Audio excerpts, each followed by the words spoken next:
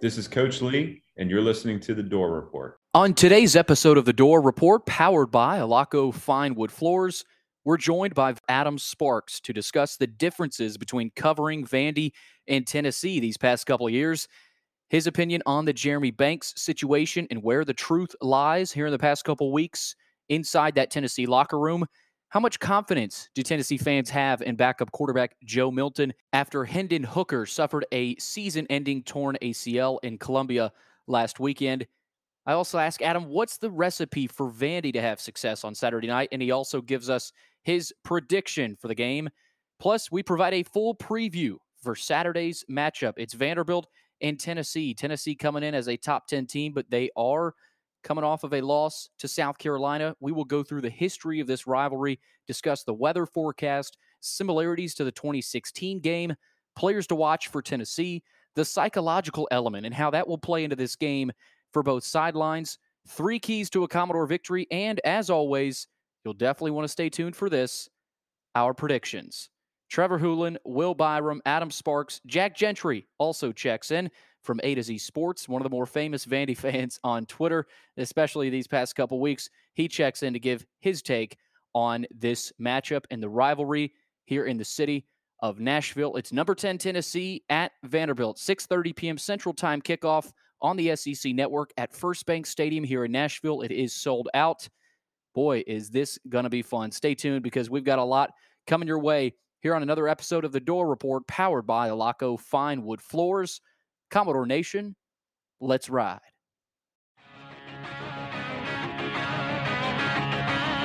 At Vanderbilt, it's Tim Corbin and the Vandy Boys, Jerry Stackhouse on the hardwood, and Clark Lee on the gridiron. Nashville, it's time to sit back, relax, grab a cold one, and enjoy the show. The Music City is our stage, and West End is where we rock. You're listening to The Door Report, the premier Vanderbilt podcast for fans who bleed black and gold.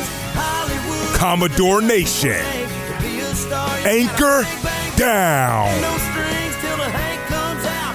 Make all the drunk girls scream and shout. We love it, we hate it, we're all just trying to make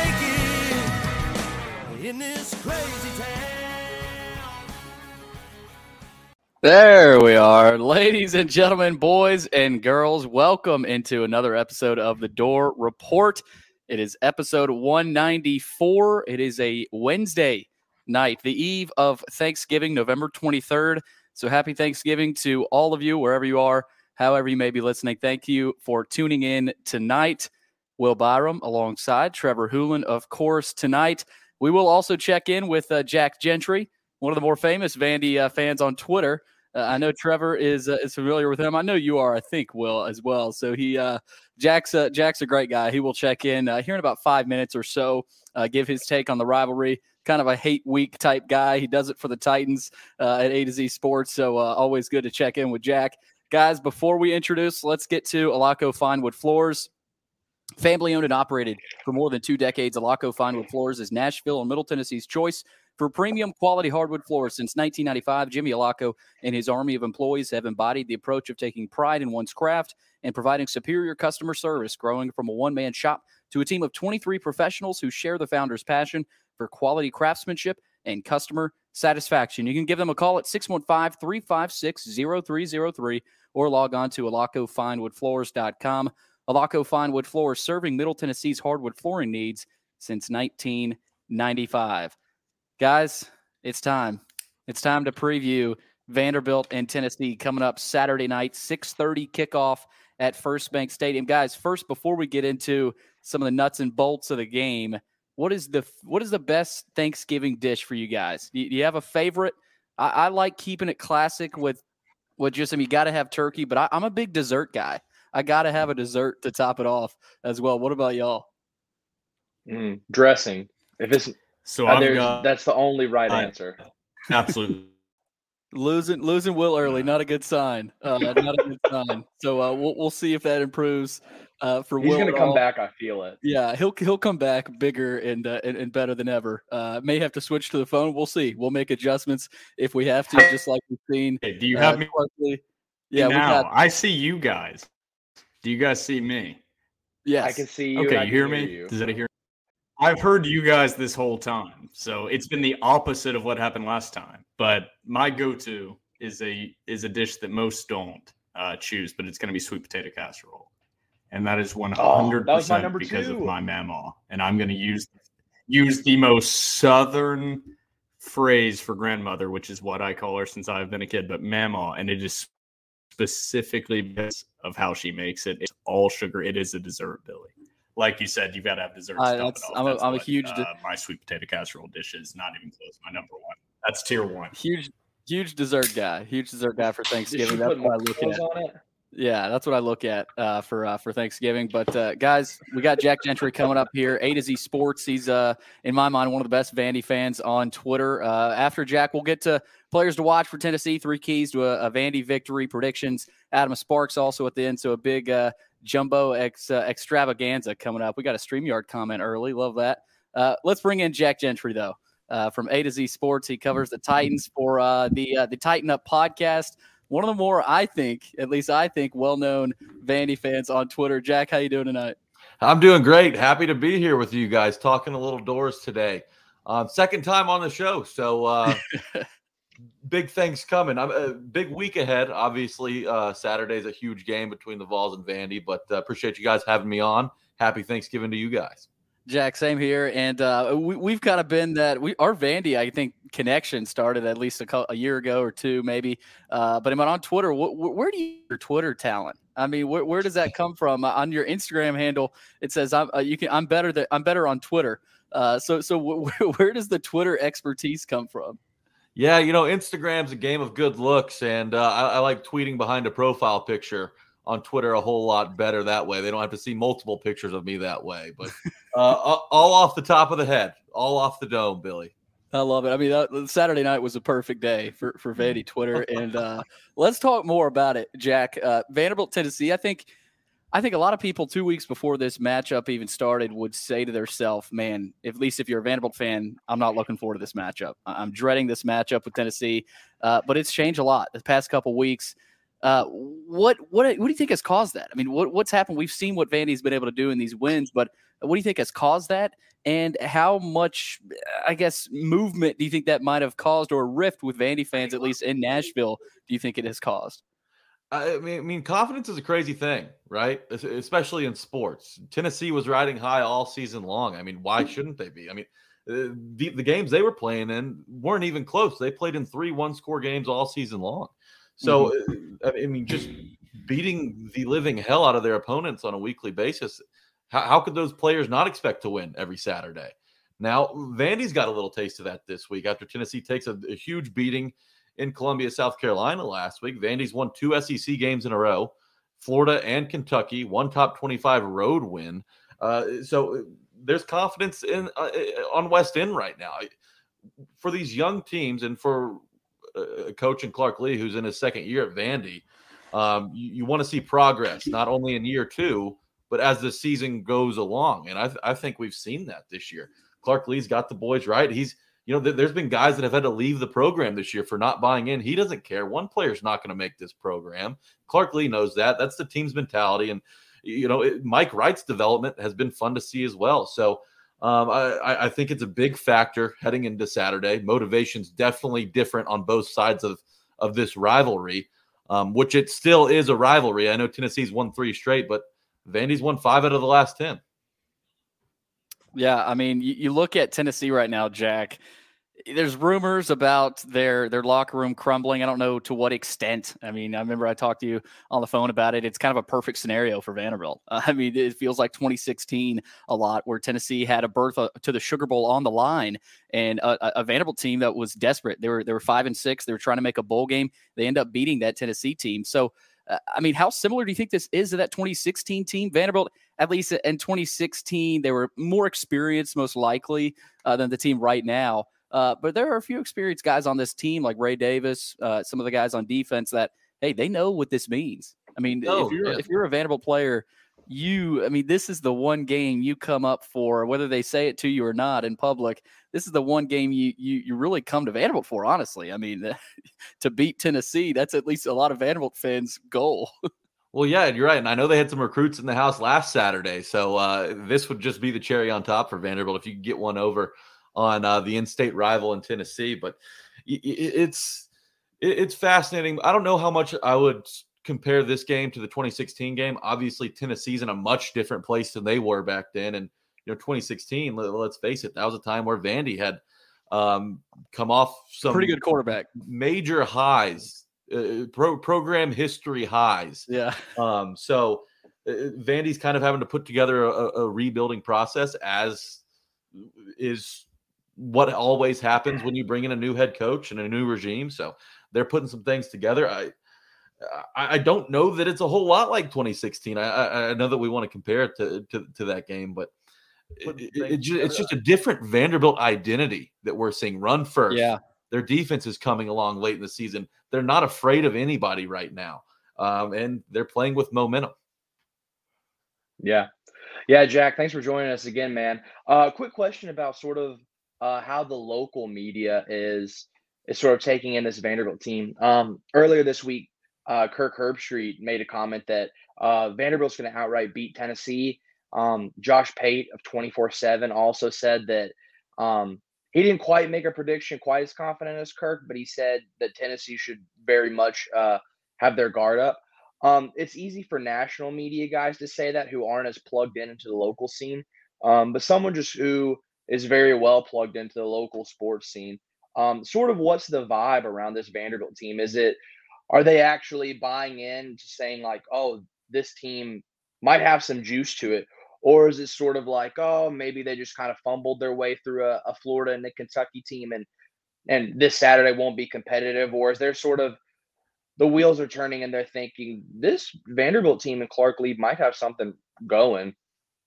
It's a great question. I think it's easy to get wrapped up in Vandy's 1-2 straight. They're surprising teams right now. But I'm hearing a lot of yeah buts. You turn on the radio, it's all Vols. I mean, let's face it, it's a Vol-dominated market in Vandy City. That's just how it goes. It's the state school in Tennessee. When you go to Vandy, most people come from out of state, right? And then they leave and they go back to their out of state, places to live after. So there's not the fan base size is obviously, I mean, there's a major discrepancy there. But I'm glad it's sold out this weekend. But like I said, I'm hearing a lot of yeah buts. It's not really focused on Vandy getting 2 wins. It's like, oh, yeah, that's cute. Vandy's won a couple games for the first time in a few years. Good for Vandy.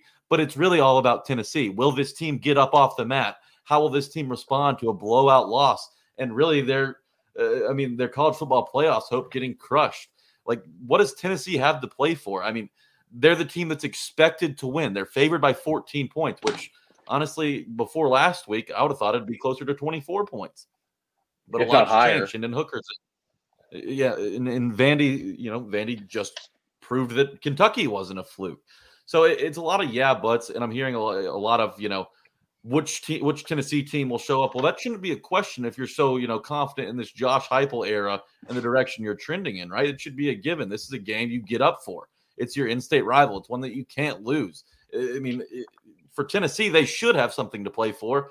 But, after losing out on the college football playoff last week, they're looking at a Citrus Bowl berth, and you can't spell Citrus Bowl without UT. That's the classic Spurrier line. It doesn't get much better than that. Will, fire away for Jack. Well, here's the problem, guys. I have no idea what you have been talking about because I've been urgently trying to fix my issues, which only pop up when I'm recording with Billy. I have never had an issue with connection while playing a video game, never had an issue recording solo and streaming it, never had an issue with one of my roommates playing video games. It's only with Billy, so I'm blaming him. So, Jack, it's good to see you again. I know we had, I think we met in person, about a year and a half ago at this point in the Vanderbilt National Championship run and that fun event that we had long, long ago. But honestly, guys, I have no idea what you've already covered, so I'm kind of afraid to ask a question that's already been asked. So I'll just say what's up, and we can just continue away, and you guys keep asking questions, and I'll catch up. I'm sure I'll think of something, but Dude, I don't know what you've talked about for the last 18 minutes, so really hard for me to judge what I'm going to ask. Jack, how do you respond to that? I'm excited to see Will. It's been a while, right? Yeah. I mean, you look as cute as ever, Jack. As cute as I remember. Thank you. My girlfriend disagrees, but that's a conversation we have in private. But no, I mean, we were kind of just talking about, the expectations heading into this and how the how the local media is treating this game. And, I was mentioning how it's really a Tennessee dominated conversation. It's, Vandy's an afterthought, as, they have been all season, but it's time to start respecting Clark Lea and what this team's accomplished in these last couple of games. I won't. You don't have to ask me a question, but I'm going to ask you guys one. We'll play a little tennis here. Tables have turned. Heading into last week, I thought that AJ Swann was the only way that Vanderbilt could beat Tennessee. Right, the guy that can make all the throws on the field. I get it. He's a freshman. It's a big moment. He may be too young to understand how big of a moment it really is.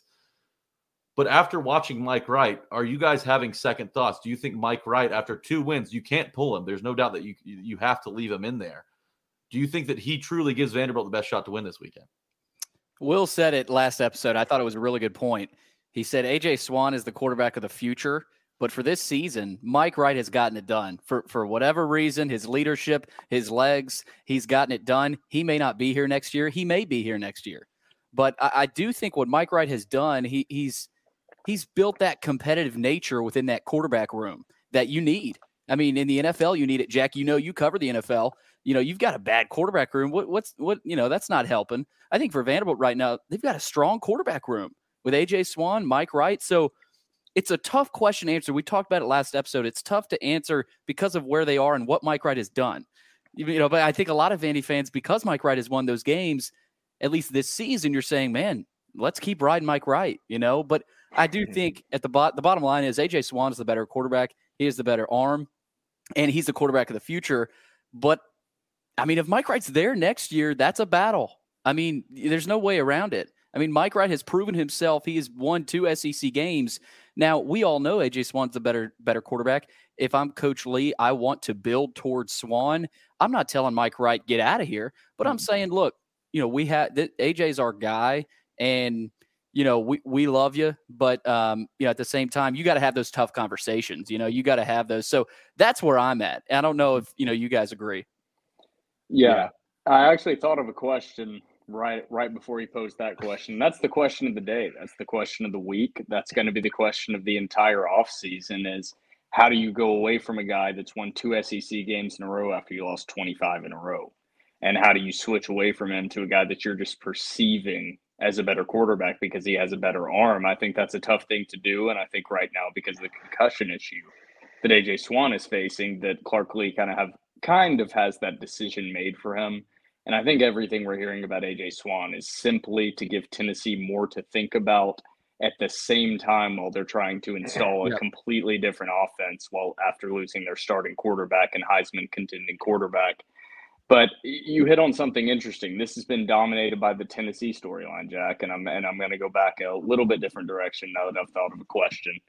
But it's been Tennessee storyline dominated. So they have been coming off this South Carolina beating that they took, giving up 60 points. And it's been, is this team going to be able to bounce back from that and beat an inferior Vanderbilt opponent? I'm going to flip that on its head. This Vanderbilt team has won 2 games in a row. They're 5-6 with the chance of a potential bowl berth.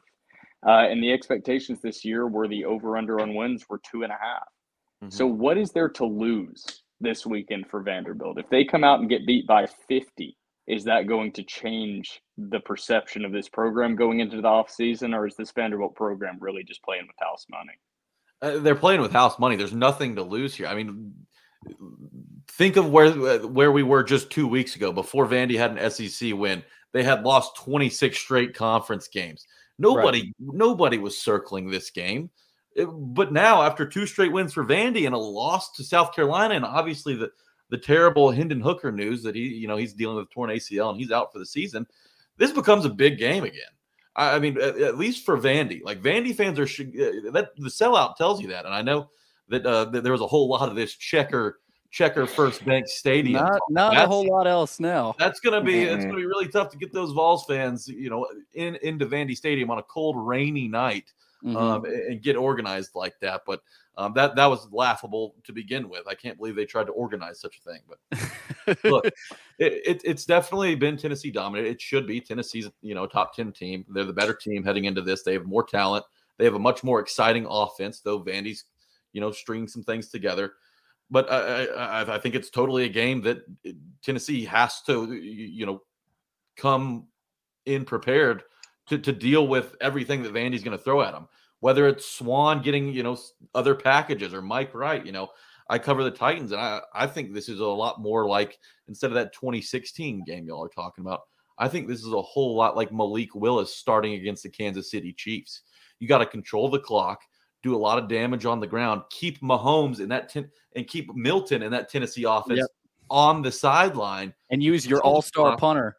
Yeah, and use your all-star punter, and I mean, really just make this thing as ugly as it gets. I think the rain in the forecast, which is last I saw, was just expected to start around 6:00. That plays in Vandy's favor. Tennessee's a pass-heavy offense, and while the Vols have the 16th ranked rush defense, that's mainly because teams haven't been able to run the ball on the Vols because they've been down by 3 scores all season long. So that stat doesn't mean a whole lot. You got to put context into that. Just last week, they gave 153 on the ground to South Carolina. I think Vandy has a real shot to punish them on the ground. They've just got to capitalize in the red zone. You can't settle for field goals against Tennessee. Jack, real quick, really appreciate you coming on, man. It's always fun. Give us your pick. We will release ours. We will reveal ours a little bit later, but lock it in. Lock it in here. Give us your pick, Jack. Saturday night, Vandy and Tennessee. I think it's going to be lower scoring than most people think than what the people down in Vegas think. And I know they have bright lights and tall buildings in Las Vegas for a reason, but I do think that it's going to be low scoring. Joe Milton last season, 32 for 62 on the year, just averaged 6 yards per attempt. That's who Joe Milton really is. A lot of people are talking about, oh, well, he's done this in garbage time. They're low leverage situations. I don't put a whole lot of thought into that. I think this game's going to be a lot closer than people think. I think Vandy covers. I do think Tennessee ends up winning this one. I'm going 24-17. I think Vandy hangs in, and it's a late score by the Vols late that puts them over the top. But I think Vandy gains a whole lot of respect in this game.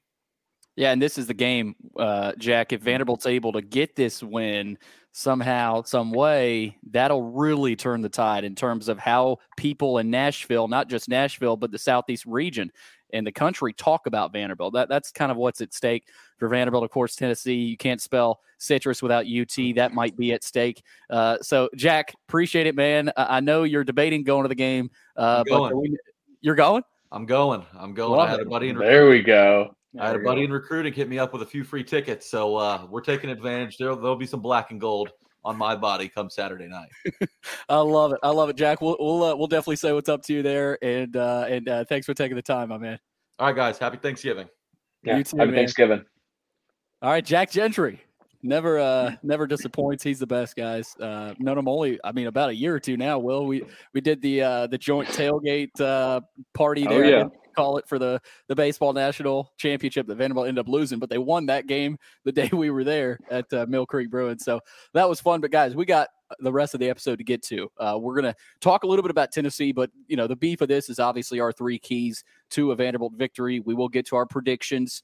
And Adam Sparks, I will play the interview with Adam Sparks, who only time he was able to record was this morning. I recorded with him earlier this morning. It's a great interview, though. You guys are definitely going to want to check in. Before we get to all that, though, don't forget to follow us on Twitter at @door_report and Instagram, door.report. Like us on Facebook. Subscribe to our YouTube channel. Our podcast is available on Anchor, iTunes, Spotify, and Google Podcasts. And while you're at it, give our podcast 5 stars and review on iTunes. All right, let's get to the Tennessee preview. No matter what style you're going for, you can trust your flooring job to Alaco Fine Wood Floors. Take a walk through the woods in your home every day. Get your flooring job started today by calling 615-356-0303. Alaco Fine Wood Floors. Craftsmanship you can stand on. All right, guys, let's get into it. Number 10, Tennessee at Vanderbilt. The Vols are 9-2, 5-2 in the SEC. Vanderbilt 5-6, 2-5 in the SEC. The Vols are a 14-point favorite In this one, it is sold out at First Bank Stadium, and I think that is a good sign. Yes, there's going to be more orange in that stadium, but it's not going to be as dramatic as we thought it was going to be a couple of weeks ago. Guys, this is the most important game of the Clark Lea era to date. We just talked about the stakes. We'll talk more about the stakes of this game. The weather will play a factor, guys. The high is 59. The low is 48. It's not going to be too cold, but it will be chilly. 80% chance of rain and 10 to 15 mile per hour winds. So not the best weather, not ideal weather for that Tennessee offense to have success. You could say the same thing about Vanderbilt. So this could, end up being a little bit of a slugfest because of that weather. Guys, Vandyville is going to be open from 4:30 to 6:30. The pregame tailgate atmosphere should be electric on Saturday, especially just with the excitement. I mean, guys, when's the last time we were this excited for a Vanderbilt football game? I mean, years. It's been years. We talked about it last episode. For me, I can't really put a finger on it. I mean, this excited. Now, I still know there's some Vandy fans out there that maybe aren't all the way bought in. I don't know why they wouldn't be right now, but this is the game. This is the game. You should want to make an impact on how this game plays out. Go to the game, be loud, and make an impact. I mean, I can tell you, Billy, the last time that Vanderbilt's fan base felt this kind of excitement around a football game, it was the first game of Clark Lea's coaching tenure. It was the TSU game. I vividly remember going into that game. It was a party atmosphere. I mean, it was fun. It was a great atmosphere before kickoff. It was a whole lot of fun before kickoff, and that was the last time that I truly had fun at a tailgate at a Vanderbilt game. And I have been at a tailgate almost every single game since then. But the environment and the feeling going into this game, I think Jack summed it up well. You're playing with house money. And I've seen some Vanderbilt fans acknowledge that and say that on Twitter and other social media.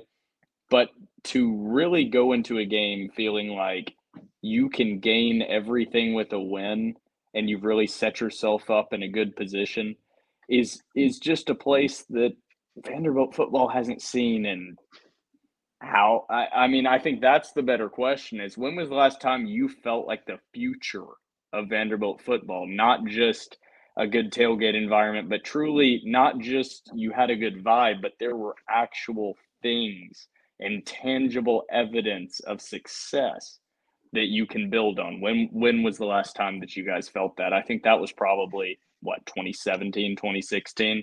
That's definitely early in the Derek Mason era.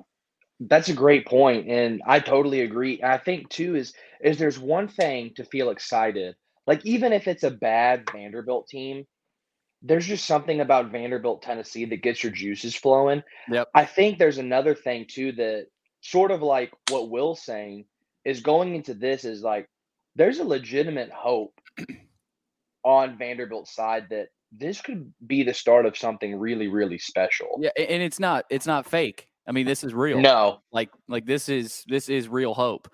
And Will has dropped out. We'll get Will back in here. Here's a comment from Tress Lawless. And guys, fire those comments away here. I know if you're watching on YouTube, we will try to answer some of your questions. Last week was my first Vandy game since the 17 Bama game. I'm fiending to be back in the bank this weekend. That's a great comment. I love the energy. I love the energy. Great comment from Tress. Here's Seth Saban. Joe from Aria's Space last night was in a bad place. That dude sucks. Do you know what's up with that? I don't. Yeah. So there was, and me and Scott's your brother, right? Yeah. Me and your brother were DMing about it. So we were in Aria and Adam Sparks' Space last night, and Joe, this Vanderbilt fan who I spend way too much time on the internet. I totally recognize that.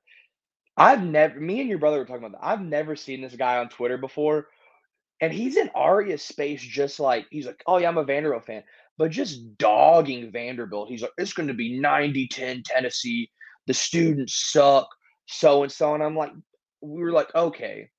We're like, to an extent, I understand the frustration. I really do, because there's been times to where I'm like, yeah, the students do suck. The fans suck. But also, like, why in God's name in like a city like Nashville would people want to go spend their Saturday night watching a bad football team unless you're like the three of us who Like Or it sickos. means something. You have like a personal attachment to it. And he was just railing on it. And me and your brother were talking and we're like, this is one of the first times in a long time that as a Vanderbilt fan in football, you have like, there's a part of your brain that's like, oh, like this might be real. You know what I'm saying? Yeah. I mean, I'm with you. Will, unmute your mic.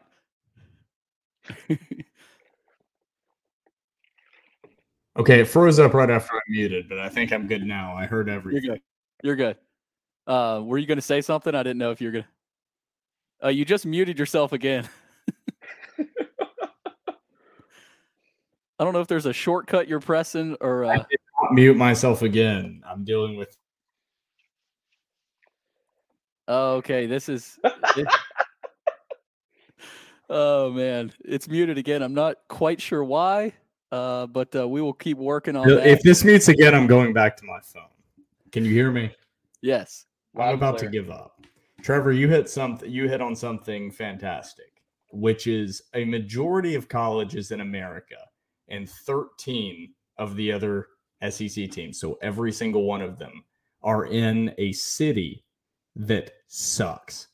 The second biggest city in the SEC by population is Lexington, Kentucky. And my fraternity's headquarters is in Lexington, Kentucky. And that city blows. Yes. And that's the second biggest city in the conference. Maybe even Knoxville is up there. And Knoxville is a pile of garbage sitting on a pile of shit. It smells like piss and vomit. It is truly like a piece of shit city. It just is.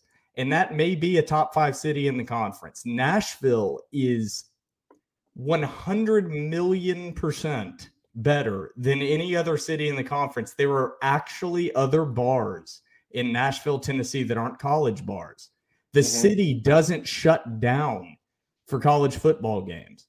That's the difference. There is a culture in the city. There's a real city. It's not a college town. And that's the difference. On top of 92% or 95% of Vanderbilt students being from out of state, yes, Scott, we do need a GoFundMe for my laptop. Do you know how good my rants would be if I had any idea what we were talking about during the podcast? Let's start it. I'm going to start that GoFundMe tonight. Let's start the GoFundMe, please. Maybe just if Vandy beats Tennessee on Saturday, we won't need a GoFundMe because as he cuts out, how opportunistic. It's almost poetic. It almost is. It's almost poetic. Okay, Trevor, we'll get Will back in here. We got to keep rolling. For Vanderbilt, this is the 117th meeting all time in this in-state rivalry. Tennessee has won the last 3 meetings by an average margin of 22 points. So the last 3 games, Tennessee has been fairly dominant over Vanderbilt. The series is dead even, though, in the last 10 years, 5-5. Last time Vandy beat Tennessee at home was 2018, 38-13. That was a dominant win under Coach Mason. Guys, there's a lot on the line for both teams. We talked about it with Jack. Tennessee is fighting for a berth in the Sugar Bowl. I think we've heard that before, heading into rivalry week with this matchup. And, Vandy's fighting for bowl eligibility. I mean, you look at that. What is that comment? Back in the 70s, the Russian basketball team would play the Vols. I always cheered for the Russians. That's how much I hate them. I'm right there with you, Joseph. I wasn't alive, but I cheer for the USSR over Tennessee. That was beautiful. That was art. Oh, man, that's great. Okay, guys, Tennessee, before we get to keys, let's talk about the Vols a little bit. The situation with Jeremy Banks is very interesting.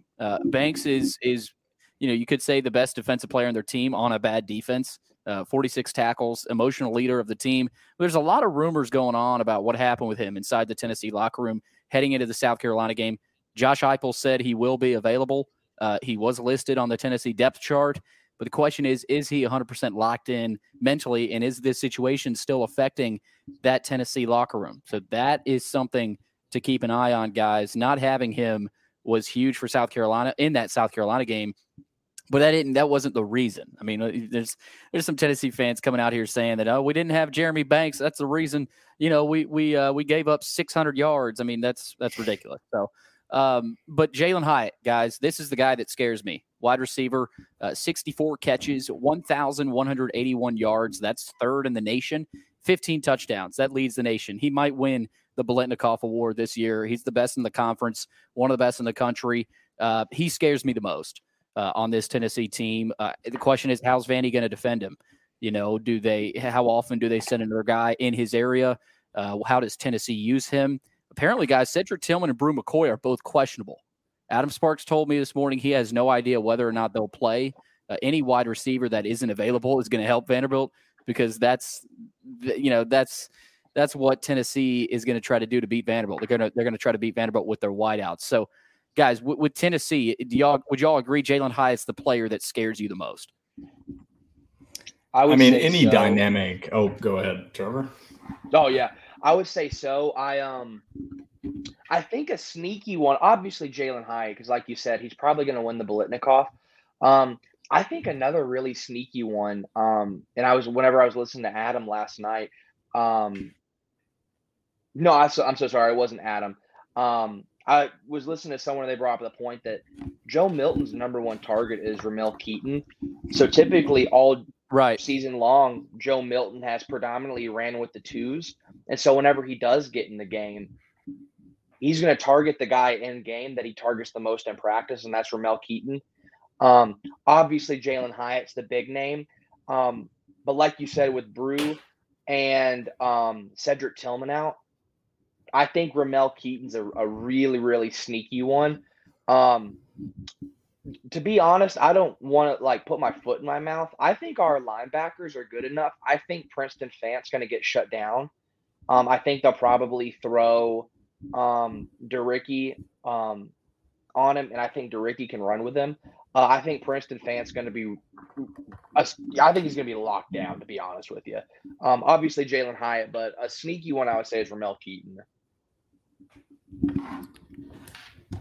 What you got? I was just going to say pretty much the exact same thing. I didn't want to be delayed again and interrupt someone else that was speaking. But, I mean, any playmaker on the outside is going to be a threat to Vanderbilt. And the point I was going to get to was I'm not going to name any individual players, because all this is going to depend on how we view this game, the outcome of this game, and any prediction we make being wrong or right. If Joe Milton's hitting his passes, they're going to beat Vanderbilt. Their talent on the outside is just way better than Vanderbilt's talent on the defense side, on the outside. Undeniably, everyone knows that is true. But Joe Milton's not a great quarterback like Hendon Hooker is. And that is why this game is a 13.5-point line and not 31 points.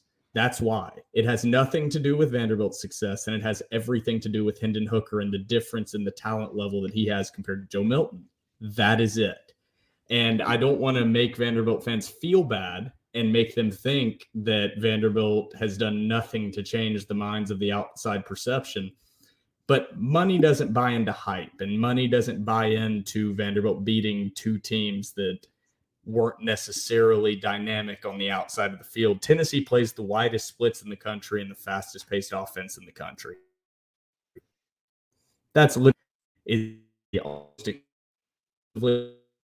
passing side that have a lot of the reason that I think fans feel losing Will in this is just out again right in the middle. Okay, I think we lost you unfortunately there a little bit there at the end, Will. Oh, this is what he's about to go back to. He's about to go back to his phone. Yeah, but I think something that Jack brought up too, in regards to Joe Milton, everybody likes to talk about the fact that the stats that he's put up this season all come in garbage time, and most of the media doesn't want to address that. And I think Jack's right whenever he brought up that the Joe Milton we saw last year that averages 6 yards a game, not the one that we see right now who's going up against garbage time and opponents' teams 2s and 3s and is averaging 20 yards a pass. I don't think that's real Joe Milton. I totally agree with him. Now, with that being said, he can throw the ball out of the stadium. Yeah. But and he will. He also can, he legitimately, they're like, oh, he's going to throw the ball to Broadway. Yeah, and if he does, that's an incomplete pass. Like, I don't Right. So I think if Vanderbilt can stop him deep, which then again, that's the big question. Also, last season, whenever we did see him play, his short to intermediate passes Not were good. not accurate. Bad. They were pretty rough. Yeah. So if I'm Vanderbilt, I think what you have to do is you just have to drop 2 safeties deep and say, hey, dink and dunk us. Yep, I completely agree. And, guys, we'll get more into that strategy a little bit later. A couple other guys, running backs, Jabari Small and Jalen Wright. They've combined for over 1,200 yards on the ground this year, 18 touchdowns. So, guys, they use tempo in the passing game to set up that running game. That's where they get a lot of their chunk plays, whereas for most football teams at the college and NFL level, use the run game to set up that passing game. But a lot of these tempo offenses, Ole Miss, Tennessee, so this kind of new age of college football, they use that passing game and that tempo, and then boom, they get up to the line, they gash you with a run play. We saw that with Ole Miss. Guys, this is going to be very similar to the Ole Miss game. I'm telling you right now, this offense, this Tennessee offense, is very similar to that Ole Miss offense and what they want to do. Ole Miss's defense was not very good. Tennessee's defense, not very good. Now, you could argue Tennessee's defense is worse than that Ole Miss offense, than that Ole Miss defense. So I think there are some similarities there. Guys, it's time to get to 3 keys to a Commodore victory. We finally got to this point, 45 minutes into the episode. Here we go. I'll start. Number 1, pressure Joe Milton. And when I say this, Tennessee still has the nation's best scoring offense. I know this is all with Hendon Hooker, but 47 points per game, 540 total yards of offense per game, nearly 350 passing yards per game. Red zone offense, 93%. And I get that. That's all with Hendon Hooker. But as a whole, you still have those receivers available. You've got a pretty solid offensive line, great running backs, and a phenomenal scheme. So this is a system offense. This Tennessee offense has not really been slowed down all year other than the Georgia game. I mean, other than that Georgia game, South Carolina, they still gave up 38. So, we can't sit here and say South Carolina stopped that Tennessee offense. But, guys, Vandy gives up an average of 300 yards through the air. How do you combat that if you're Vandy? You've got to frustrate Joe Milton in the pocket. You have to find ways to do that. Yes, Milton's numbers are great, but all of his appearances have come up in mop-up duty. I mean, he hasn't taken a single snap that came under pressure. My question, guys, though, for Vandy's defense, and I know you just touched on this, Trevor, but are they going to play single safety high, or are they going to go split safeties, play over the top, and not let them throw passes that Milton's comfortable with? I can't wait to see how Vandy chooses to play Tennessee's offense with Milton at quarterback as opposed to Hendon Hooker, because I know in public settings, Clark Lee has talked about the fact that, you can't really defend this Tennessee offense much differently with Milton in there, but I disagree. And I think in that locker room, in that coaching room, they are. I mean, they are playing Milton differently. They are going to play Joe Milton differently than Hendon Hooker. So, and I think the way you do that is getting very, very creative and sending pressures that Tennessee has never seen before. And Nick Howell has proven he can do that. Does Vanderbilt have the capability to do that for 4 quarters and stay strong and defend this Tennessee offense for 4 quarters? That's the question. But that's the formula. That's the recipe for Vanderbilt. So my biggest question, do they switch from single high safety to split safeties over the top, or are they playing split safeties the whole time and just giving up those dink and dunk passes? Because, you've seen Vanderbilt do that, but against Ole Miss, when you did go single high safety, all they had to do was boom, Jackson Dart deep to Jonathan Mingo, touchdown. So I just think that the margin for error is so small, guys, in this game and all season for Vanderbilt defensively. I think they've improved, and we'll see what they've learned since that Ole Miss game. But my number 1 key is maybe not. I mean, because you're not gonna pressure Milton every play. That's not possible. But frustrate him enough to where he's not comfortable, to where you force him into a throw he doesn't want to have to make. Because Tennessee, they're going to try to make it easy for Joe Milton. They're going to try to take away some of the decisions he's going to make. So for me, guys, number 1 key is frustrate Joe Milton, make him uncomfortable, so that he's not able to find any rhythm. I have no idea when I cut off on whatever I was talking about before happened, but I'm just going to lump whatever the general idea of what I was trying to get to was into my key number one, which is good defense, to quote Stephen A. Smith, better offense. That is always the case. You watch that Florida game, there were multiple times that Richardson missed receivers that were not poorly covered, but they had a step or two. They had space on the outside, and Richardson just missed them because he's not an elite level quarterback like Hendon Hooker. My key number one is Vanderbilt has an opportunity in this game because Joe Milton is not an accurate quarterback. Just remember that. This Vanderbilt team in the same game following the same South Carolina loss for Tennessee would have been over a 31.5-point underdog. I'm thoroughly confident in that. The early look-ahead line, regardless, was going to be 4 scores, minimum of 28.5. So the Vanderbilt team needs to look at this game as pretty much the same exact blueprint as what has won them the last 2 games. And that sounds crazy because Tennessee's team is nothing like Florida or Kentucky. Certainly not at all what their offense is built like. But without Hendon Hooker at quarterback, Trevor mentioned the stat, 32 for 62, constantly struggling on these intermediate passes. And if you're in the state of Tennessee and an SEC football fan, you've watched a lot of Tennessee football underneath Josh Heupel. You watched Joe Milton take those opening snaps as the starting quarterback initially underneath Josh Heupel in the Heupel era. That Tennessee team looks completely different with him at quarterback versus how it looked with Hendon Hooker, with every single other piece of personnel being the exact same. So a lot of what we're talking about with defensive scheme and all this is great to talk about and the buildup and everything. But a lot of this is just going to be that Tennessee has the superior talent on the outside. Vanderbilt needs to scheme pretty much with the same blueprint they had against Kentucky and Florida. Make them hit passes in tight windows. If they hit those passes, they're going to beat you deep for big plays. But you're just banking on the fact that you can make them uncomfortable enough in the pocket with quarterbacks that aren't necessarily extremely accurate but have big arms and are athletic. Make them hit deep, accurate / medium accurate throws for big plays. They will 1, 2, 3 times during this game, but this team is resilient enough to bounce back from that. Just don't die by a million cuts. That's my big point. I think me and Billy talked about that a lot in the last couple of years, but dying by a million cuts is truly the most painful way to lose a football game. Losing on 6 to 8 yard plays on 10 to 15 play drives all the way down the field. There's nothing more demoralizing that to a defense and then simultaneously the offense having to come out onto the field. So just keep in mind, Vanderbilt fans, a lot of this hope that we have has a lot to do with the quarterback situation in Tennessee. The rest of my keys will be a lot more based on what Vanderbilt specifically needs to do. Yeah, I totally agree. I think another thing, Billy, I'm glad you brought it up.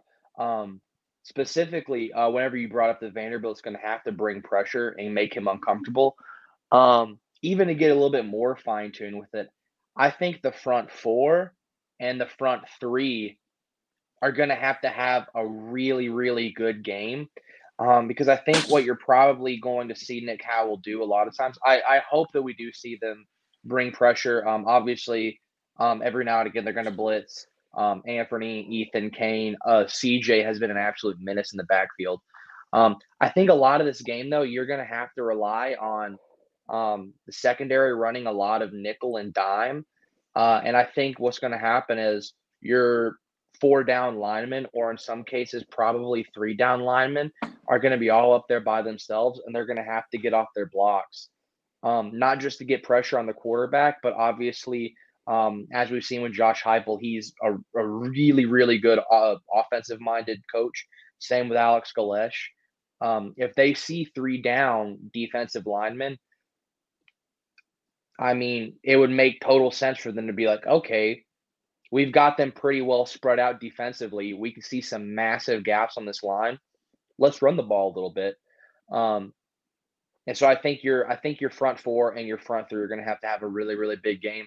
I would love nothing more. I feel like we've never called his name as long as we've been here, but I would love nothing more than Malik Langham to have a big game in the interior. I would. He hasn't even been playing, hasn't he?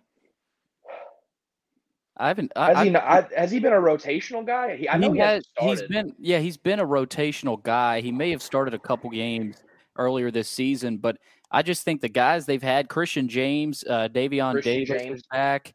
Nate Clifton has had some really, really big plays. He's had a lot of big deflections, I feel like Nate Clifton's going to have a big game. Yep. Hands up. Getting your hands up against a quarterback like Milton is going to be massive, because if you're playing against Hendon Hooker, you know, he's smart enough to know, okay, they're coming with their hands up. I'm going to fake, spin around them, evade the rush. Milton feels like a guy, he's going to throw it no matter what. You know, I mean, yeah. You get your hands I mean, up, it feels like when we try to have it really feels like Tennessee's offense uniquely feels like a basketball offense in football. If their quarterback is hitting his passes similarly to a basketball team hitting their shots, there's only so much a defense can do. When you spread out teams like Tennessee does, and when you put guys in as wide of splits and stack receivers and 3 and 4 type bunches way outside the hashes, there's going to be spaces to hit passes. I mean, Vanderbilt just has to minimize those spaces, and really you're just banking that eventually the quarterback's going to make a mistake.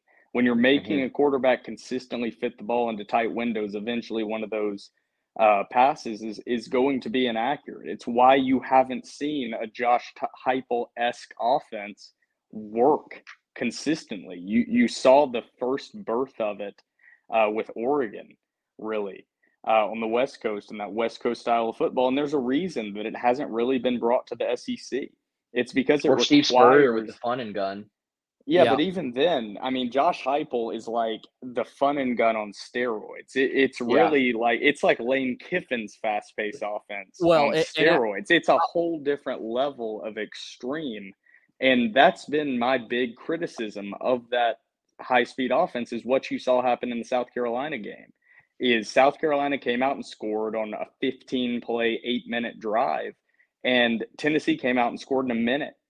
And to a defense, that 1-minute touchdown with rest is the same as a 3-and-out punt. And you saw that defense from Tennessee wear down throughout the game against a South Carolina offense that was capable of putting up 60-plus points. And you saw that defense just truly run out of gas. They didn't have gas in the tank in that second half. And so Vanderbilt just needs to focus on that. And part of that is creating turnovers and stops and quick turnarounds for Tennessee's defense, because Tennessee's defense is thin at every single spot across the board. Their offense has a lot of talent, but that defense is thin outside those first 11 guys and then 2 or 3 rotational guys.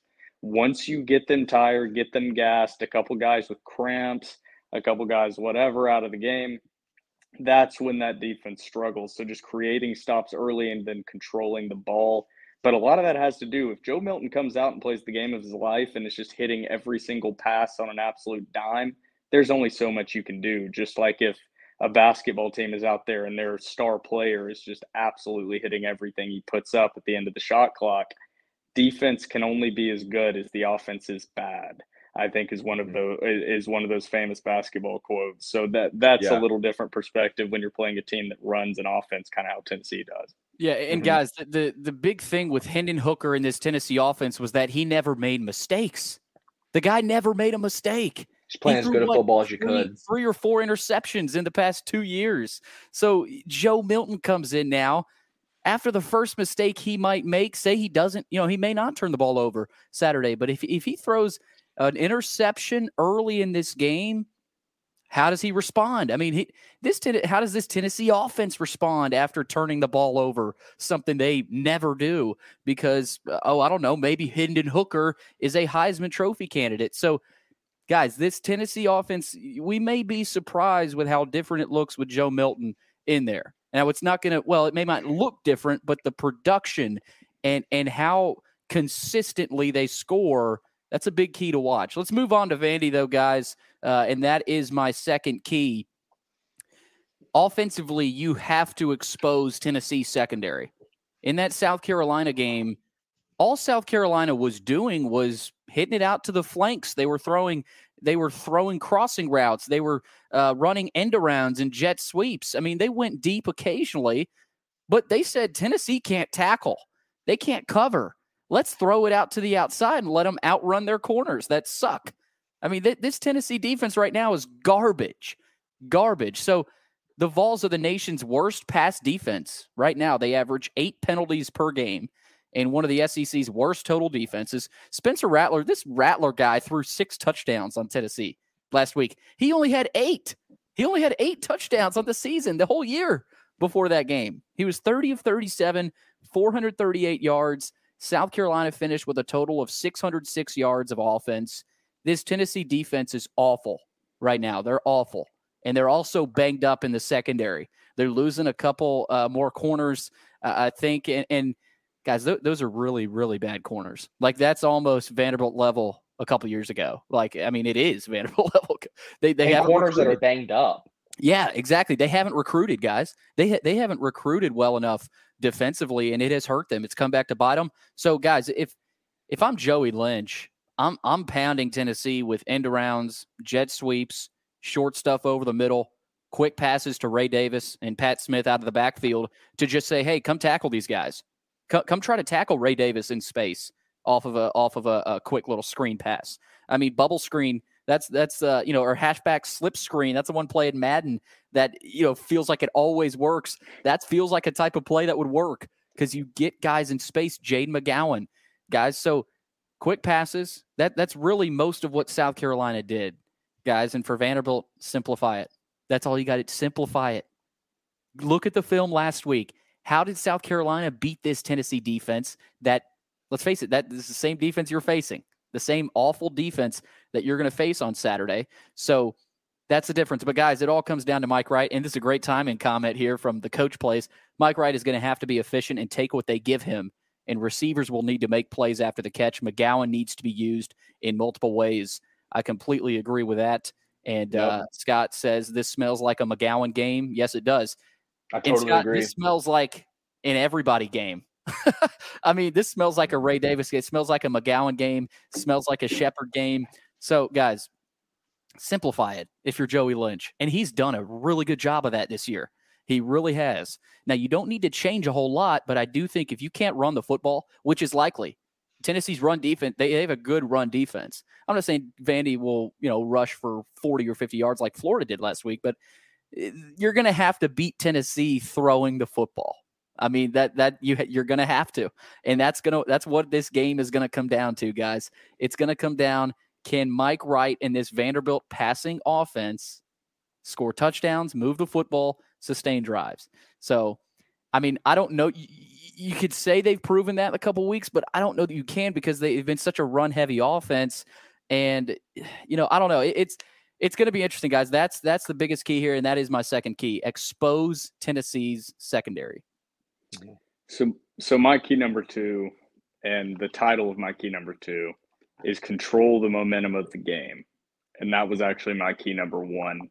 And it kind of works in similarly to what I was saying in my key number 1 is this Josh Heupel offense is the most comparable to a basketball offense that I've ever seen. They rely on making runs in a football game in a way that I've never seen. They rely on getting a quick score, getting a quick stop on defense, then another quick score, and then all of a sudden you're only a minute and a half in game time, and all of a sudden Tennessee's on a 14-0 quote-unquote run. That's what Vanderbilt can't allow to happen. Tennessee's going to make big plays. This offense and this team is predicated on making big plays, and Vanderbilt's defense has not been good at stopping big plays from happening this season. So controlling when those big plays happen that will inevitably happen for Tennessee, you cannot follow that up with a 3-and-out on offense. You have got to keep doing what you have been doing, the same recipe for success that produced 2 straight SEC wins against very different Florida and Kentucky teams is the same recipe that is going to produce success and a win against Tennessee.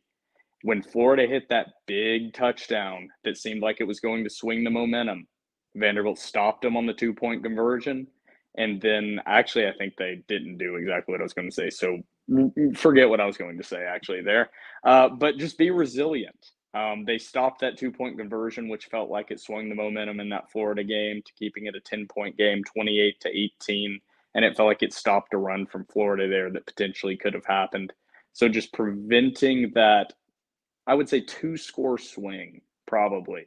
If Vanderbilt's able to prevent Tennessee from doing more than 10 points of damage without an answer from Vanderbilt, they will win this game. If Tennessee's only able to score 10 points in a row before Vanderbilt's able to answer with not even points, but just an extended drive of 6 to 8 plus plays is going to be the key to this, because that's going to tire out a thin Tennessee defense, which we keep referencing the injury situation that they have and the thinness, especially within the secondary that this Tennessee roster has. So just not allowing that defense to rest, because their own offense certainly isn't going to allow them to rest, even with Joe Milton at quarterback.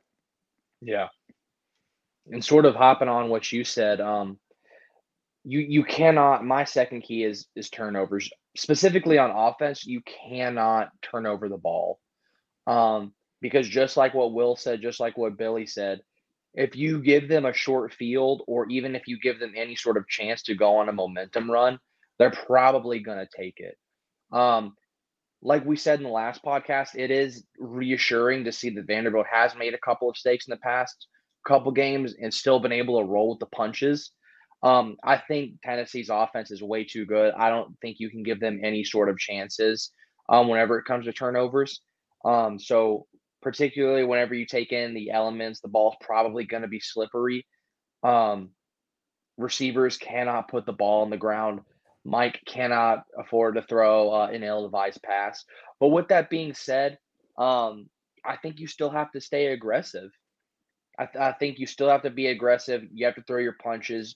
You have to, if you see a matchup you like on the outside with Will Sheppard, you have to take it. And you have to know that if it's a 50-50 ball, Will Sheppard's good enough to go up against an all-SEC cornerback and bring that down. And he's damn sure good enough to go up against these guys and bring it down 99% of the time. So with that being said, you still have to take your chances, but on offense, you just have to be safe with the ball. Even if something doesn't result in points, flip the field, just don't make any sort of mistakes. Play safe, play smart, but at the end of the day, you also have to take your shots too. So that's my second key is on offense particular, cannot turn the ball over. Another thing I'll add, guys, Mike Wright, he has to have time. This isn't one of my keys. This isn't my third key, but there's a lot of pressure on this offensive line to give Mike Wright enough time, because this Tennessee defense, they didn't get pressure on Spencer Rattler. It was really confusing. This Tennessee D-line has been pretty good, at least in getting pressure and stopping the run this year before that South Carolina game. They have a good front seven. They didn't play like it last week. If they play to their level, that front seven, it will be tough for Vanderbilt to throw the football because you're not giving Mike Wright time. Now, that's another added element to this game. But, guys, I'm going to get to my third key here. Third key is lay it all on the line. Just the South Carolina player, what did he say? Drop your nuts. Honestly, that's basically what you have to do if you're Vanderbilt in this game. This is it. This is it, man. This is what you come to Vanderbilt for. You come to Vanderbilt to beat Tennessee, to go to Vanderbilt and beat Tennessee. This is the one, man. This is the opportunity that these guys have been waiting for all season long, and it's right there in front of them. It is right there in front of this team. How do they respond? The morale has to be sky high right now. They are the most confident football team in America right now. You break a 26-game SEC losing streak. You beat Kentucky on the road. You beat Florida at home. Yes, Tennessee's offense is one of the best in the country. They just lost their quarterback. Their locker room is in quotations in shambles right now. If you're Vanderbilt, you are licking your chops right now. There are no excuses for this one to not be fired up. They're going to be fired up. Go out there and lay it all on the line like it's the last football game you've ever played.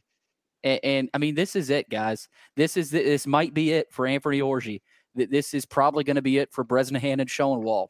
I mean, this is going to be it for a couple of those offensive linemen. Maybe a couple more defensive players, but most of these guys will be back next year, so that is the good thing. But there are guys on this roster, on this team, this might be the last football game they ever play. Don't let that happen. Give your program 15 more practices and make that bowl game. I mean, it is all right there, guys. So my last key there, just lay it all on the line. I mean, fight for every blade of grass and, just lay it all out there. You're playing the Tennessee Vols. There's no other motivation than that. So lay it all out there. So I was very excited about my key number 3. I'd been typing it up over the last couple of days, and it was going to be this beautiful statement about the Vanderbilt Tennessee rivalry and something about being a dangerous team that's playing with house money, and there's nothing more dangerous than a team that has nothing to lose and everything to gain. So that's the title of my key number 3. You have everything to gain and absolutely nothing to lose. And I wish this was going to be a more succinct and beautiful paragraph like I had written down. And I see Billy changed my name from I Give Up back to Will Byram. Because after this, dude, I'm just going to find a laptop on Black Friday. I might change my key number 3 to Will's just going to go in more credit card debt and buy a better laptop because I'm really tired of having to record this on my phone. But the real key number 3 is 2 weeks ago, that locker room knows where they were. And now this locker room is sitting with an opportunity and a real, I want to say a real opportunity, not just an opportunity because they are playing the game, but a real opportunity with people like Kirk Herbstreit picking Vanderbilt as a popular upset pick and being less than a 2-score underdog, according to Vegas. You have a real opportunity to change the entire perception and narrative surrounding this program. What you were recruited in to do, you now have the opportunity to execute. Before, Vanderbilt fans and even players and coaches within that locker room, if they were completely honest, thought you would have the opportunity to do it. If Vanderbilt comes out and beats Tennessee on Saturday in the same fashion that they just beat Kentucky and Florida, truly beating them, everyone in the nation is going to take notice. And this entire offseason is going to be about what in the hell is going on in Nashville. Who is this Clark Lee guy? And what is this team capable of in 2023? You have the opportunity to do that this Saturday, to change every single snide comment, smirk, cutting remark that you see on social media. All that shit. By the way, that shit is still happening. All that shit that everyone has talked, and I know they see it, and Vanderbilt fans see it, I see it, where it's not even a real insult because they don't fucking take you seriously. This is time to stick that middle finger up even further and higher in the air, and you've done it the last 2 weeks, and I've never been more proud to be a Vanderbilt fan, and if they pull this off on Saturday, and the guys within that locker room. I'm saying all this because you're not going to like my prediction. But my key number 3 is, guys, let's go fucking do it. I'm ready to rock. Let's fucking ride. Oh, I'm ready to run through a brick wall. I think we all, you know what? Now that I've heard it, I think we all have the same third key takeaway to the game is I think Vanderbilt has to come in and you just have to show your teeth. I think what you have, I think you're going to have to come out in key number 3. You're going to have to be mentally tough. I think you have to realize in that locker room that you're going up against a team that has gotten fat from the riches and they're upset that they're not going to get a playoff berth. And they're maybe a little lackadaisical. And you're a starving dog backed into this Vanderbilt team is starving. You are a starving dog backed into a corner. And if you don't get out of this game, you don't eat. Like if you don't make it past this, the season's over. Like there is no bowl game. Like just to hate to break it to you, APR, if Vanderbilt goes 5-7, season's over. Season's over for Anthony. And that's a good thing. I think that's a good thing for them right now. Yes. I think and that's always what they say. Anytime anybody who's ever had dogs or whatever, seen a wild dog, even no matter how cute it looks, you don't back a dog into a corner because at the end of the day, it's still a dog. And if you back into a corner to where the only way it has to get out is through you, it's going to go through you. And so I think you have two very different teams to where you have one in Tennessee that has had their season upended and spoiled, and they're sad because they're not going to get the fairy tale ending, versus a team that has gone through way more adversity than Tennessee, not just this year, but essentially their whole careers. And if you don't win this, it's over. Tennessee can mail it in and they can still play a meaningful game. These guys can't. And I think in the locker room, you're going to have to realize that. And so as the great Jason Kelsey, best center in all of football, once said, hungry dogs just run faster. I think that's what you're going to have to see in this game. I love it. There's just something about, and this is the last thing, Billy. I know we're already an hour 15, and it's the night before Thanksgiving. I was supposed to meet people at a bar like 30 minutes ago, but there's just something about feeling you get as a fan, or not even a fan, because I think we're like in between a fan and something else at this point. I don't even know. Vanderbilt's fan base, if you're truly like people that have shown up the whole time, you're like in it. But there's something about the guys on this roster that are different. And it's hard to put into words. It's all the stereotypical things that you say, like the hard hat and lunch pail guys and the grittiness and, leaders on the field, coaches on the field. And it's just like, it would have been so easy. And 99% of teams across the country, not just Vanderbilt teams, would have packed it in after sitting where they were at 3-6 with the upcoming schedule that they had. And I just can't describe how different this whole vibe would have been if those last two games would have just gone how we expected. I mean, everything we are talking about right now is truly something that 2 weeks ago we were talking about in a completely different perspective. I held up a fifth of Jack Daniels and said, Vanderbilt fans, grab this. It's going to be a long Saturday in Lexington. And ever since then, it has been a completely different perspective. So there's just something, and it's our favorite phrase, Billy. I think this team, they just got that dog in them. I don't know what it is, but they just got that dog in them. They do. They really do. And it starts with Clark Lee, guys. It really does. It starts with Clark, everybody on that staff. And I would love to be a fly on the wall in that locker room before Saturday night. I mean, before that kickoff, I can't imagine what Clark is going to say to the guys and what their mindset will be and everything leading to kickoff. So tomorrow night, that's it. And guys, we haven't even gotten to predictions yet, have we? We've got to get the predictions here. We've talked enough about the game. It's time to pick this one, lock it in. I will start, guys. I went back and forth with this. I mean, I've been going back and forth every day. I mean, I think I've picked like 6 or 7 different scores, different results. But I've come to the conclusion that this Tennessee team is totally different than this Tennessee team that beat Alabama inside Neyland Stadium. This is a totally different Tennessee team that beat Florida at home, that went on the road and beat Pitt, that was ranked number one in the college football playoff rankings at one point. They're number 10 now. I don't even think they deserve to be number 10 at this point. I mean, they are playing like a mid-level top 25 team, like maybe a top 25 team right now. That's the way they're playing. And you could argue at Florida's best, Florida at their best is a top 25 team. So I just look, this is about, I know we say this is about us, this is about Vanderbilt. This game is about Tennessee and their mindset, where they are psychologically, how Joe Milton performs. I hate it. It hurts to say that, but that's the truth of the matter, guys. And honestly, that's the way we previewed the Kentucky game. That's the way we previewed the Florida game. I mean, I don't know the perception from the outside. I don't know if it's changed a whole lot. But coming into this game, I went back and forth. But guys, Vandy has all the motivation.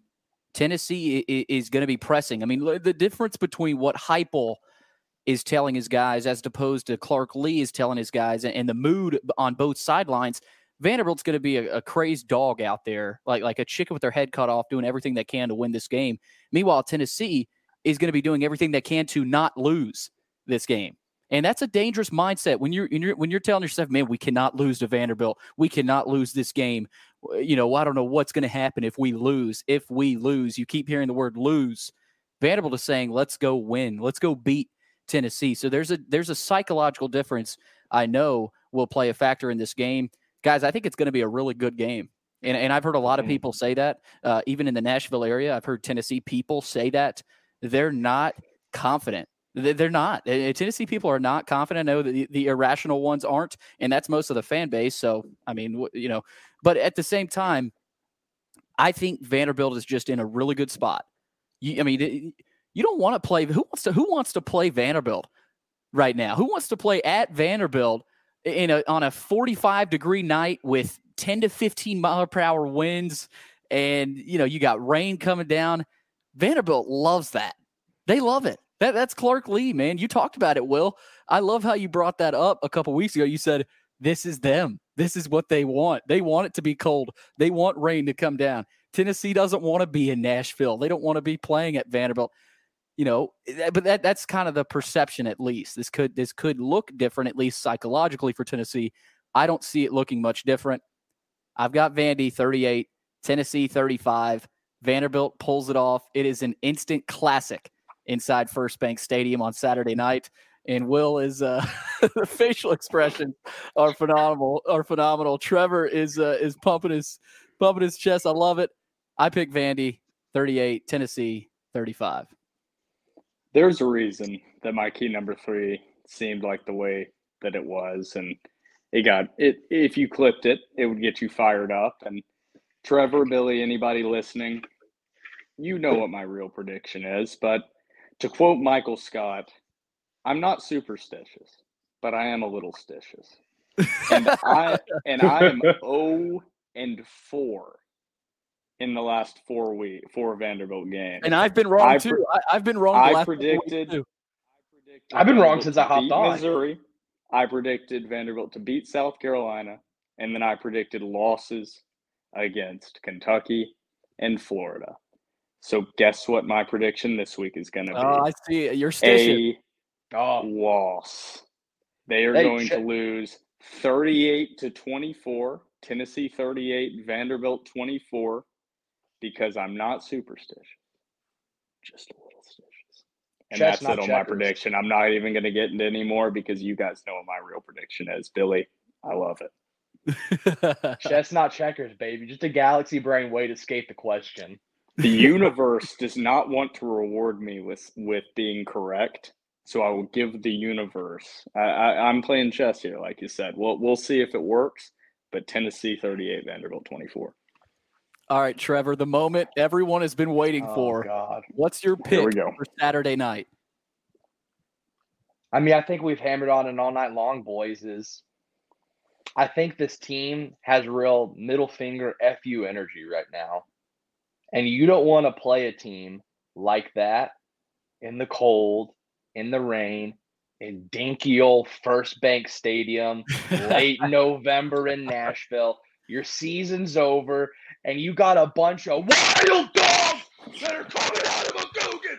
Give me Vanderbilt 31, Tennessee 24. This is for Clark, Norval, Earl, Darius, Javon, the whole team. There's on top. Trevor, thank you. That's what I wanted to do. Oh my gosh. I feel like that's something we've wanted to do, Will, but we just could never pull it off. I mean, you've gotten emotional before, but nothing like that. Oh my gosh. Kiss to the balls. It's over, boys. In the gold jerseys. They're wearing gold, by the way, guys. Give me gold. Give me gold. They are wearing gold. They love it. They love Hack Squat right now. Hack Squat is a legend. Game, and blood will be coming out of my eyes, and I'll be just snot everywhere, foam in my mouth. Don't come within 10 feet of me because I got rabies. Same. Hey, Will, who's Drew Byram? Who is that guy? I don't know. Maybe my younger brother. Not sure. Love it. It's a family affair on the Thanksgiving.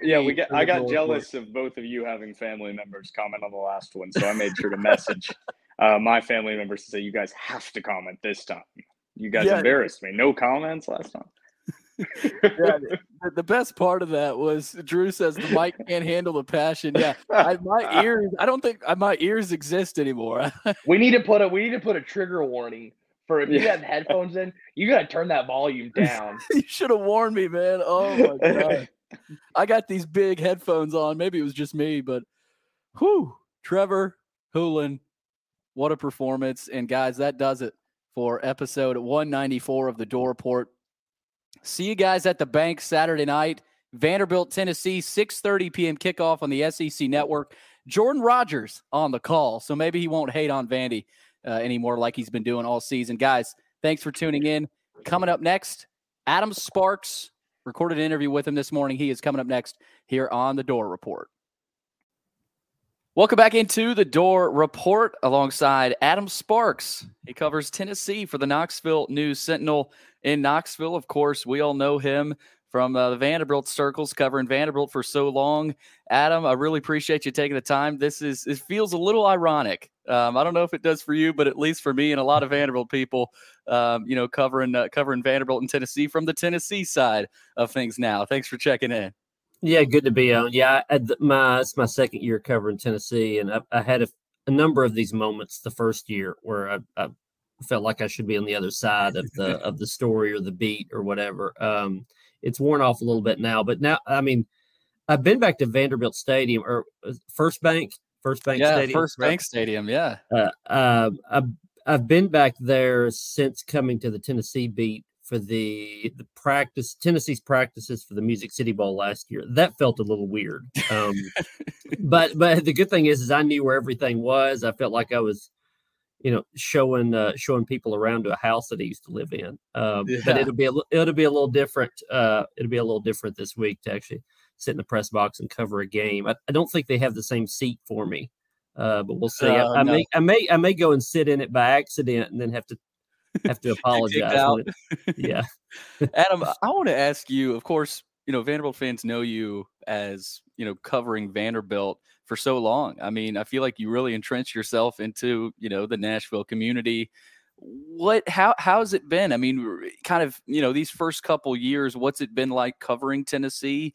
And we know the differences, we know the differences between Tennessee and Vanderbilt. But before we get into this game Saturday, what have been kind of some of the stark differences from fan base to coaches, players, academics, all type of different things from Vanderbilt and Tennessee?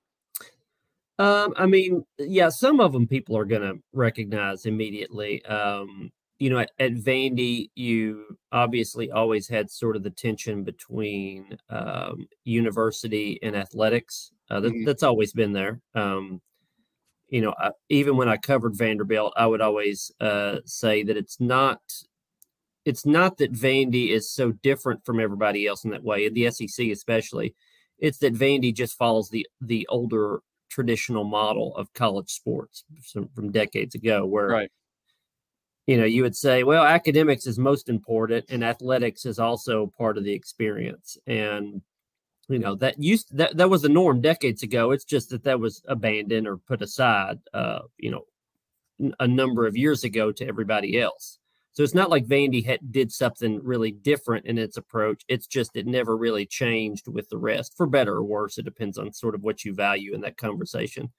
And at Tennessee, Tennessee looks like, all the other SEC schools in that way. Athletics drives things, and there's never a conversation at Tennessee whether or not athletics should take even a half a step back in terms of money or support or funding, anything like that. In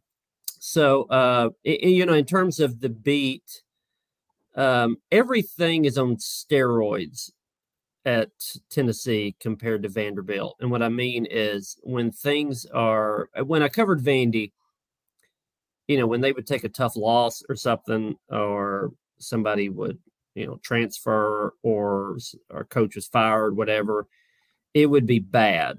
When the same thing happens at Tennessee, it's catastrophic. when a good thing would happen at Vanderbilt, they'd win a big game, they'd get to a bowl game, they'd land a good prospect, whatever. It was really good.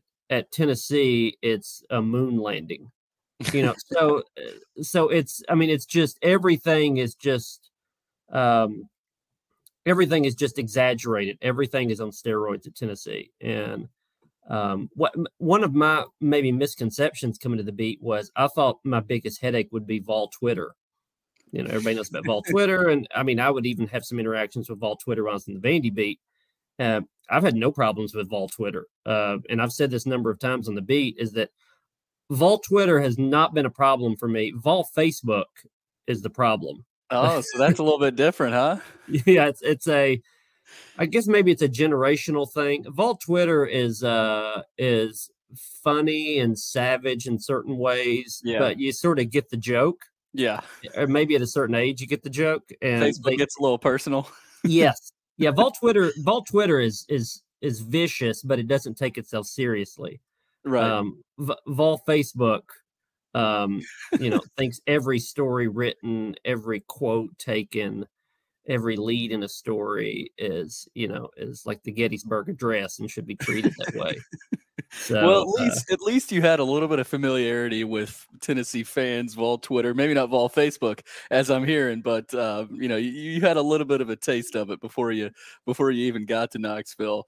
Adam, I want to get now to the Jeremy Banks situation. This is what everybody is talking about, and this is a perfect example of everything is amplified at Tennessee. Say this happens at Vanderbilt, this may not even be the talking point. This could be Clark. Maybe Clark says something different about it. But Josh Heupel, you asked him. I mean, you asked him directly.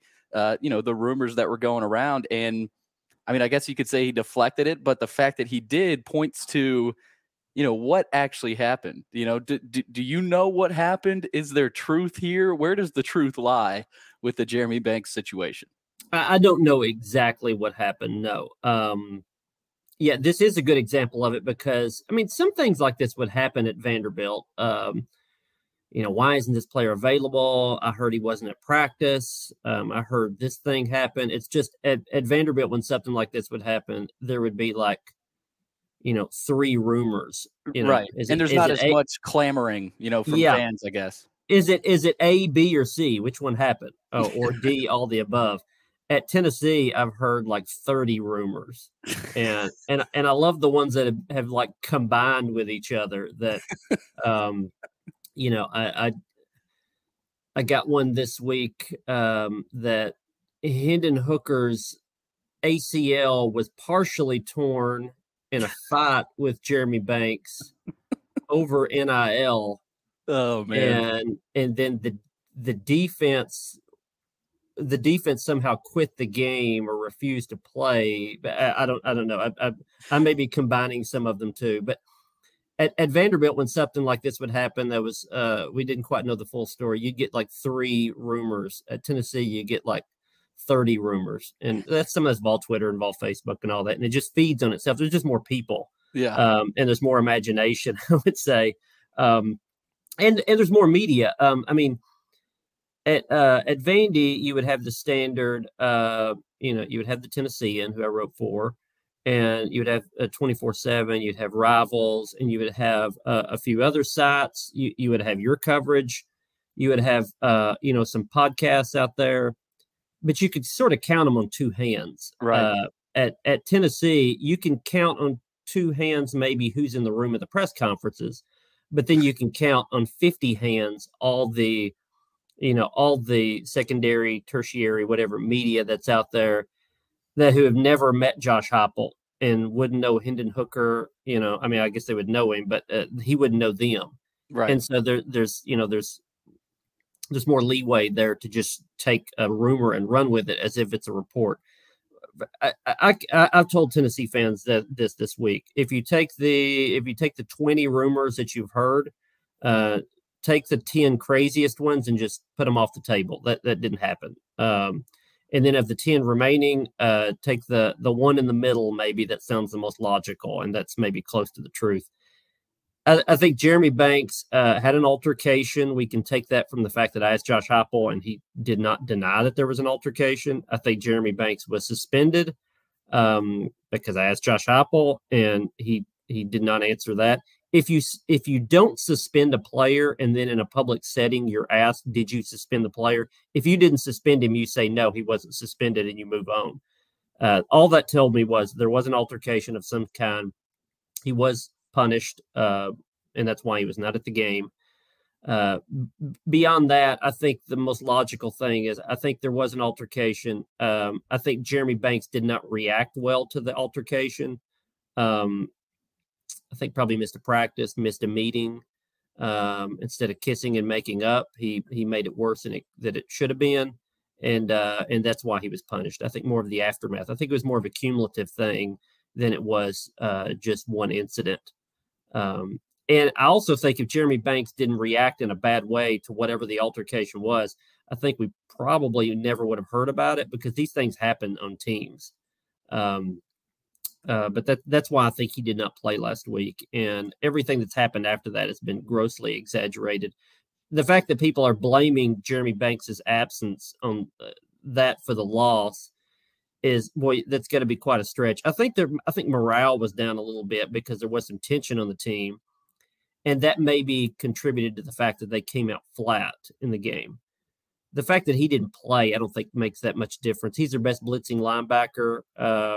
So that would have helped a little bit, but they got beat because their secondary got torched. And, for the people that tuned into that and say, well, how did Spencer Rattler throw for 400 yards? Well, Bryce Young threw for 400 yards on them. Anthony Richardson threw for 400 yards on them. They've had 7 SEC games, and 3 of the 7 quarterbacks have thrown for 400 yards. So this was actually closer to the norm than people would think. Right. They lost the game because they got outplayed and they weren't ready to play. Maybe 5% of that goes to Jeremy Banks' absence, but I wouldn't go much further than that. Adam, you mentioned Hendon Hooker, and I hate it for the guy. I mean, really likable guy, and he was on track to likely, be in New York for the Heisman Trophy and maybe win it. So that really is just awful to see. In terms of his backup, Joe Milton, we've seen a little bit from him. His stats are really off the charts. I mean, he's, the mop-up duty that he has been in, he's played well. So for Tennessee fans, and at least for Vanderbilt fans to kind of figure out what they might get from Milton on Saturday night, how much confidence do you think Tennessee fans should have in Joe Milton Saturday night, maybe leading them to victory? Yeah, I mean, I think there's so many things that go to the Hendon Hooker injury that could affect this game. I think maybe the biggest one is sort of the hangover effect. I know Vanderbilt fans and those around the SEC kind of understand somewhat about what Hendon Hooker means to this team and the program. But it goes a whole lot deeper to like team leader and all the sort of things. I can make a somewhat of a comparison from my time covering Vandy that imagine if Dansby Swanson tore up his knee late in the 2015 or 2014 season. Yeah, you could plug in a shortstop. Yeah, well, second baseman in 2014. Right. Yeah, you could plug in a guy who could affect the team, but there would be more than just replacing the player. Right. And there would be a hangover effect from that that would affect results after that. That's the biggest thing. I mean, there were a number of guys crying like during the game and certainly after the game about the fact that Hendon Hooker went down. There could be a hangover effect from that. There certainly was early this week. Players admitted to it. Eventually, you got to turn the page and prepare for Vanderbilt that, looks like a much better team than they were like a month ago. Joe Milton can run the offense fine. Their execution of that offense is just so important with the tempo because most teams, really no teams, are quite 100% ready for it. Joe Milton can throw the ball to the moon. I've never seen in person a quarterback, and I covered a number of NFL games for years. I've never seen a guy in person that can throw the ball like he can. Last year, that was a problem because he overthrew a lot of guys, had no touch on the ball. This year, in mop-up duty, he looks like he's fixed that. He's throwing really good deep balls. But that's mop-up duty. That's, against 2s and 3s late in a blowout. He hasn't since he was starter early last season, he hasn't done a full 4 quarters, make adjustments, get over bad throws, be in a competitive situation. He just hadn't done that in a year and a half. So I'll be interested to see how he does it, especially if we get rain. His arm is good in weather because he's got a really strong arm, but nobody's great in that type of weather. I also think we can't overlook the fact that this offense is the best in the country statistically, but it never really has to deal with errors by its quarterback. Right. I mean, Hendon Hooker threw like 58 touchdowns, and he never made a mistake. Yeah. I think it's 58 touchdowns, maybe 4 picks, something like that in almost 2 seasons. There's almost never a time when the offense is, our quarterback let us down there. It's always just, you think 100% of the time he's going to make the right decision. And if Joe Milton throws a pick, how's that offense going to react to that? I'll be interested to see. Just as big as maybe Milton, because I think Milton's going to be fine, but there's injuries to receivers that could affect this game. Cedric Tillman has been banged up for a while now. He was not 100% this past game. Brew McCoy was not 100% at the end of the game. I think he was limping off the field. That's 2 of their 3 starters. So are both of those guys available? One of them available? None available? That certainly affects things. And every piece that you take out of that offense of what's worked all season, I think the more mistakes you could have. If Tennessee comes out and is offensively looks like what it has looked like, they're going to beat Vandy, and they're going to beat Vandy by double digits. If they're a little off kilter, I think Vanderbilt's going to smell blood in the water, and then we probably have a game. Adam, you talked about the irony. Well, we talked about the irony of, you covering Tennessee for this game, but the irony of the similarities between the 2016 game and this year's game are almost the same situation. Now, 2016 Tennessee probably wasn't as well coached and well, I think, put together as a program, under Butch Jones at that point, but they had a lot of talent, a really good quarterback, good weapons on the outside, maybe not the best defense. Tennessee at this point in the season, 9-2.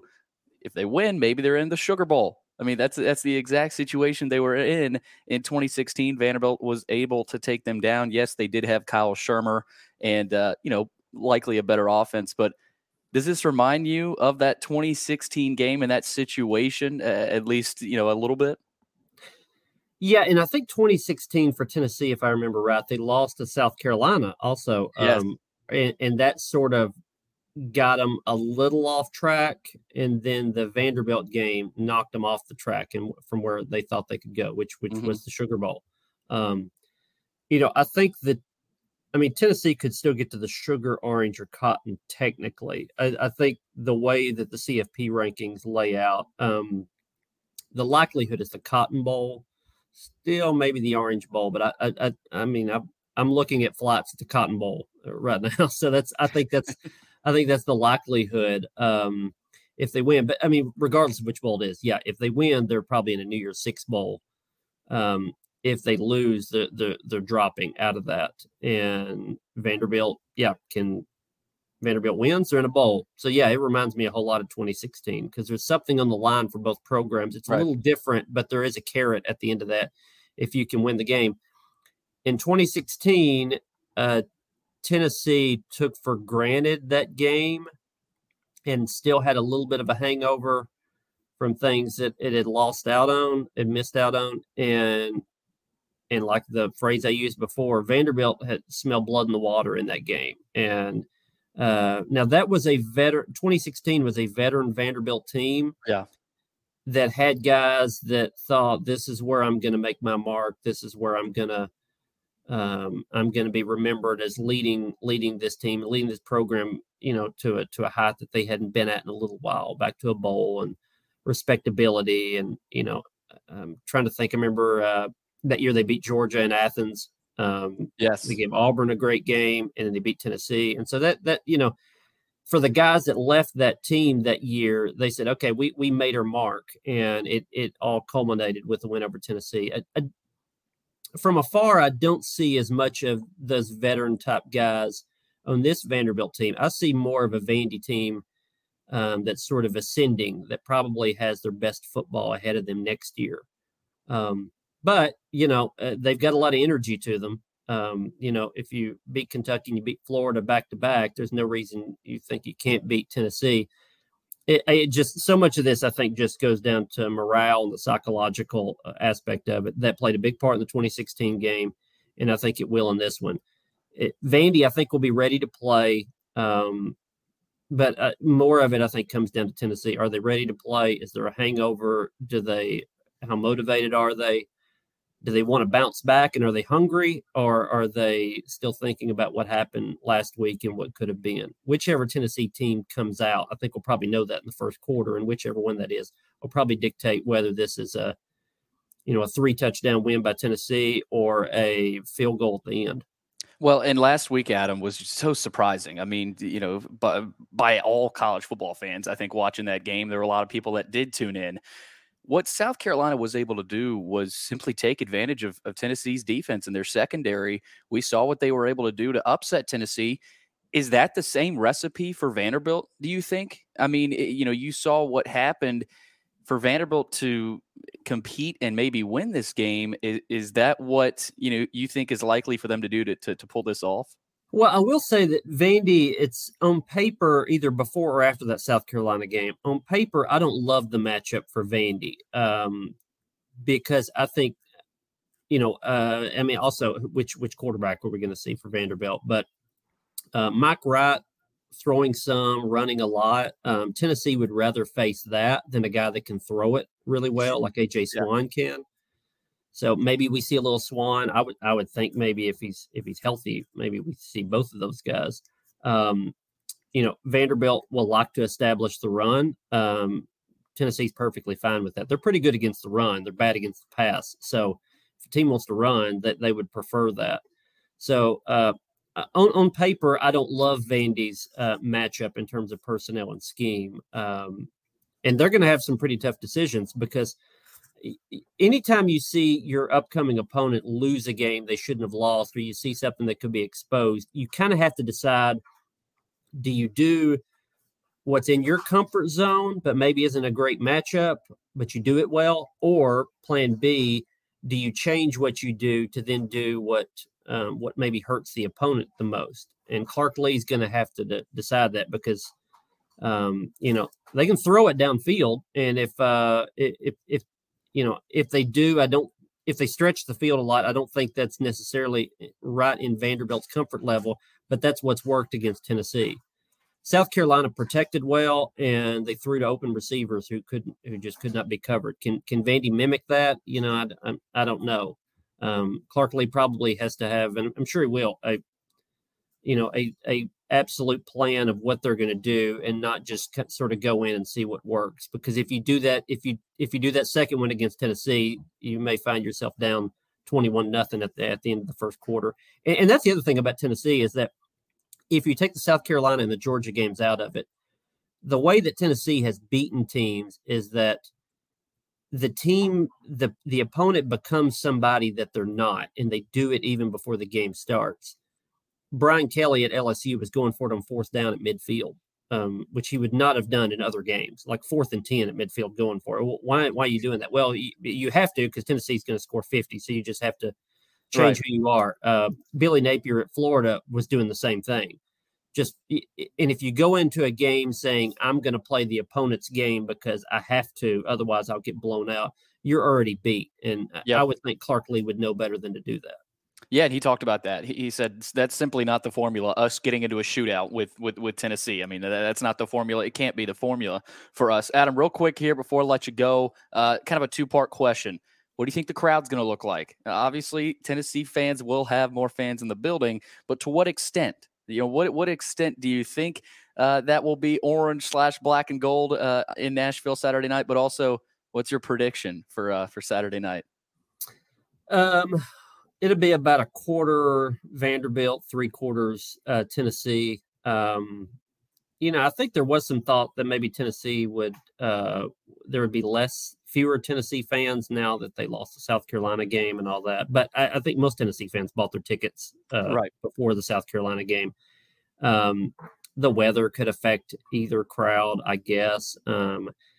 I just think there's a lot of Tennessee fans that are going to be sitting around Thanksgiving dinner or Black Friday shopping or whatever and say, hey, do you want to go to the Vandy game?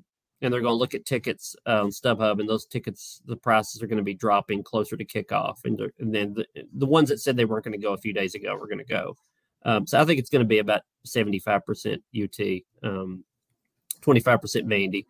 The hardcore Vandy fans will go, and then they'll get a few extra on top of that. You're not going to have, the Vandy students aren't going to be there because it's a holiday break. So it'll be about 3/4 Tennessee, I would expect.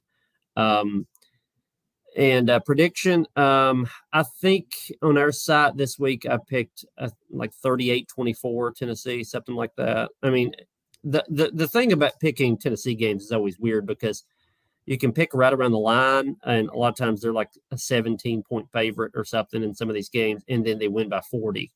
And so you never know offensively what you're going to get. I think they will look flawed on offense at times because of the quarterback change, because of the conditions. So I don't think this is going to be a game where they're putting up 50. I think the defense will be better. I think they'll be somewhat motivated. I think they match up better with Vandy defensively than they certainly did South Carolina. Vandy will score. I don't think Vandy's going to be able to keep pace with Tennessee. So, 38-24, something like that. I think Tennessee wins by a couple touchdowns. But a field goal game in the fourth quarter would not shock me. Tennessee by 30 would not shock me. So I guess I'm kind of picking in between the two. I'm with you. I'm with you on that, Adam. I'll release mine, of course, in our episode later today. But thank you so much for joining. Good luck with your coverage. Of course, you will be in Nashville. Bring the poncho. It's shocker. It's supposed to rain at Vanderbilt Stadium, huh? First Bank Stadium. First Bank. You got me, Adam. Yeah, shocker to everyone that I got that wrong. But Adam, thanks for taking the time. All right, good to be on.